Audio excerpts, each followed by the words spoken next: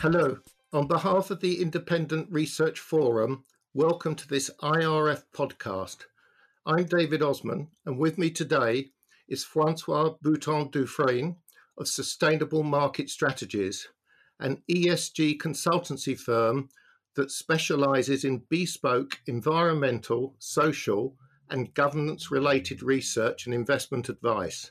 Our subject for this podcast is how ESG investing can consistently generate alpha. The Independent Research Forum promotes an extensive range of the best independent research providers from around the world, both macro and micro, some stock pickers, some sector specific, some country specific, many global, and all are investment related. Given the growing importance of ESG investing to financial institutions and their clients, I'm very pleased that we're joined today by François Boutin-Dufresne, who is a co-founder and managing partner of Sustainable Market Strategies. Founded as recently as 2018, Sustainable Market Strategies is an independent investment strategy research service that tracks global developments in the ESG and impact investing space. Their expert advice based on a comprehensive knowledge of ESG megatrends and how these trends can be useful to better understand the markets and to make profitable investment calls. François is an economist and investment strategist with almost 20 years of international experience in policy making, capital markets, sustainable finance, and development finance. François has held roles at the International Monetary Fund, the Canadian government, and most recently in the capital markets. He is also currently affiliated with HEC Montreal, where he teaches economics and finance at MBA and executive levels. François, welcome. First, let's begin with a brief introduction to the advisory service that Sustainable Market Strategy provides and the way that you cover the various evolving elements of ESG investing. Thank you very much, David, for the kind introduction. Hello to all. We founded Sustainable Market Strategies back in 2018, given the growing interest of investors in ESG. In fact, something that David did not mention is that I did my master's thesis on corporate social responsibility and financial risks back in 2000, at a time when this whole ESG thing was not even a concern for financial markets. And this came back strongly in the past, last 5 or 6 years, as many investors now cannot afford not to have an ESG strategy. And looking at all the fund flows that we're seeing into the ESG space, it's increasingly getting harder for investment managers not to have something smart to do about ESG. And this is why we founded our service, which is now being used by some of the world's largest asset management firms, and we're quite happy about that. So what we do is that we do research on ESG themes top down, and we try to build investment strategies that make sense from an ESG-minded investor standpoint, but also from a financial performance, alpha-adjusted, obviously, standpoint. So this is why our research is quite unique. We bridge the space between the high-level ESG issues and bring it down to actionable investment strategies. How can ESG investments deliver outperformance consistently? So this is an interesting question we get really often, and you see this in the media. We always come back to this question often, as many investors still believe that ESG investing comes with a cost in terms of return. And this came maybe from the 90s when we were talking about socially responsible investing, when some investment strategies were screening out entire sectors, think tobacco, think oil and gas, for instance, because they wanted to build investment strategies which reflected the values of their investors. Now, this is maybe early stage ESG investing as we had it in the 1990s, but today we're more looking into ESG, let's say, megatrends. And this is what we do in our research. We look into megatrends and we see to what extent are these megatrends transforming the real economy and transforming the flow of funds within financial markets, and how should we be positioned to best answer the changing landscape of both the real economy and the flow of funds in the financial economy, if you want, which is all moving into the ESG space. So some market, say, estimates suggest that by 2030, there's going to be something like $150 trillion worth of ESG strategies out there in terms of assets being managed. So, even if you don't believe in ESG as let's say, a market moving factor, there's still so much money being moved into that space that you better get a grasp of those ESG megatrends and position your own investment strategies, multi-asset class, against those megatrends. So, are institutional investors becoming more aware of the way that ESG investing can be used as a source of alpha?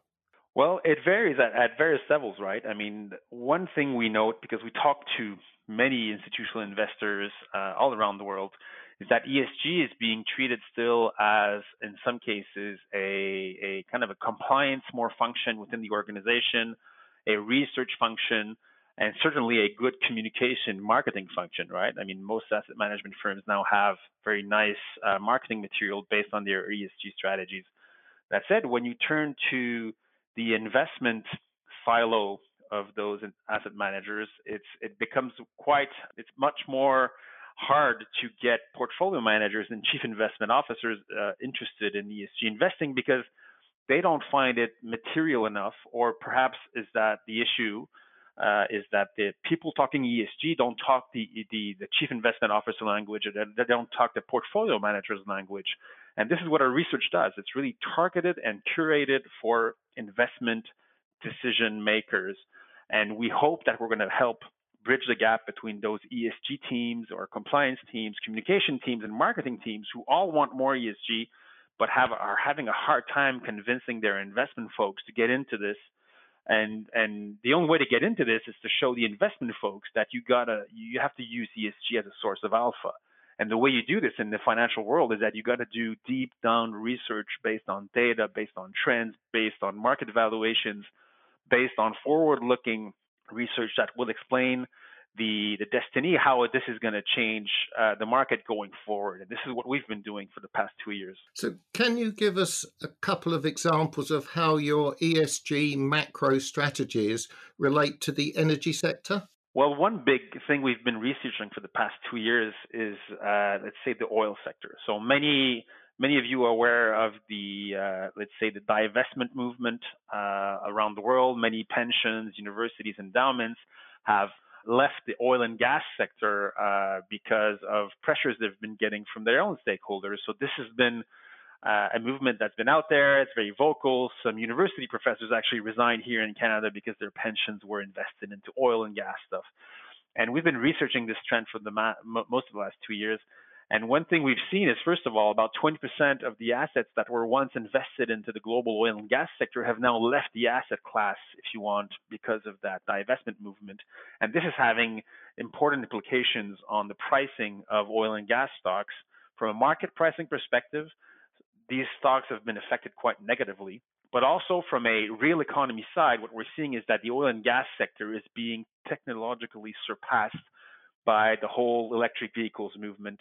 And what we've been seeing lately is that you have the chief executives of a company like BP, for instance, said that, we forecast the peak of demand for oil being 2030. So now we're in a narrative, even within the oil and gas sector, we went from peak oil supply to peak oil demand in 2030, and that's been changing. This is going to be changing fundamentally the way these companies will be able to generate cash flow for their investors. So we've been taking a quite negative stance on the global oil and gas sector these past few years, and we were proven right given the market valuation, who's shown that basically if you've been investing in oil and gas from a total return point of view these past 10 years, you've been actually losing money. And going forward, we don't see any narrative of this sector coming back anytime soon. And does that have implications for things like copper, aluminum?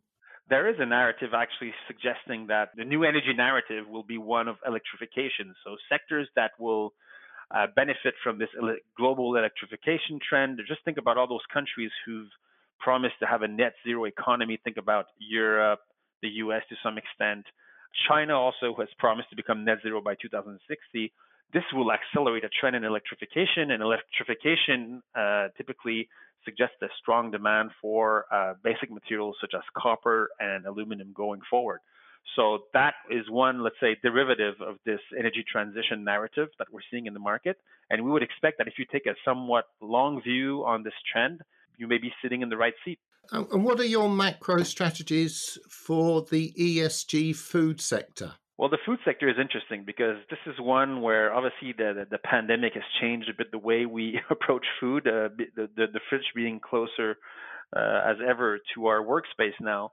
But what we're seeing is that a lot of millennials, for instance, are not eating meat anymore. You've seen the growth in vegan for many generations. A lot of people actually are just eating less and less meat and changing the way they're getting their proteins. So obviously, this is some sort of ESG megatrend because the way we're getting our proteins when it came from meat, it was actually quite destructive from an environmental standpoint. Think about all these meat companies encouraging Brazilian farmers to burn down the Amazon to make some cattle ground. Well, that actually is putting let's say, downward trend on the consumption of meat, basically, and this is good probably for the environment. And then looking to plant-based solutions, looking to sustainable aquaculture, those are emerging themes we're seeing in the market, and certainly some themes that will be in favor in the next couple of years. And how important is long-termism as a consideration for ESG investing? Well, as you know, I mean, a lot of people in the market are currently commenting that most companies are still managing their, let's say, profit bottom line on a quarterly basis. And that is coming with some level of irritation for long-term investors, typically pension funds. You take a 25-year view on an asset class or sometimes even on a stock or a position. And when you have incentives in companies where you see that management is incentivized only on a quarterly basis as opposed to on a, let's say, 5-year or 10-year basis, then your willingness to invest in a company like this, if you're an ESG-minded investor and typically you go in for the long term, you really want to be careful. But we're seeing that some companies now are changing the way they actually pay back to investors, and they've created a second class of investors who, some of them holding the stock for longer periods, such as 5 years and more, will get a higher dividend yield or a dividend bonus, if you want, than those who are just in for the short term. So you're rewarding the long-term investor as opposed to, or in a different fashion than, let's say, the hedge fund or the day trader who's going to be investing in and out of your stock. And this is good for the health of the overall financial market. It's probably also good for the health of, let's say, the quality of governance of those companies. I would want to be invested in a company which takes a long view on issues and is able to maybe make some short-term sacrifices with the view of changing the nature of the company. So think about this energy transition narrative that I've mentioned earlier with big oil companies such as BP. These companies will have to make short-term sacrifices in order to finance the longer-term transition costs. And we have yet to see how this will change the incentives for management of those companies, but also how they will reward investors who will be stayed invested for the long term within those companies. And that will improve stewardship as well. Well, that's a big question, right? I mean, a long-term investor is also a steward of assets, and we are, to some extent, we're a steward of everything here. We've inherited a planet. We have to make something out of it. And I think taking this long-term view is what investors are looking for, at least ESG-minded ones.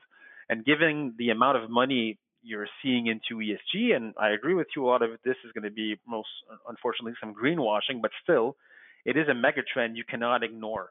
So if you ignore it, you're probably leaving some money on the table as opposed to an investor who's actually understanding those trends, investing into them, understanding which ones are solid from the ones that are more greenwashing. And if you take a forward-looking approach to these ESG megatrends or ESG themes, then this is how one can actually build smart investment strategies around them. Francois, thank you for this very interesting and informative insight into the service that it's provided by Sustainable Market Strategies.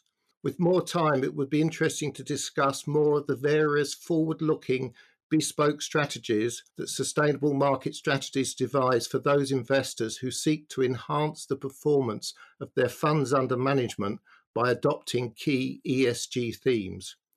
The Independent Research Forum is offering a 1-month free trial to the Sustainable Market Strategies service and can provide details of how to subscribe to their full service. More information is available on request from the Independent Research Forum. Thank you for listening to this IRF podcast with François Boutin-Dufresne of Sustainable Market Strategies.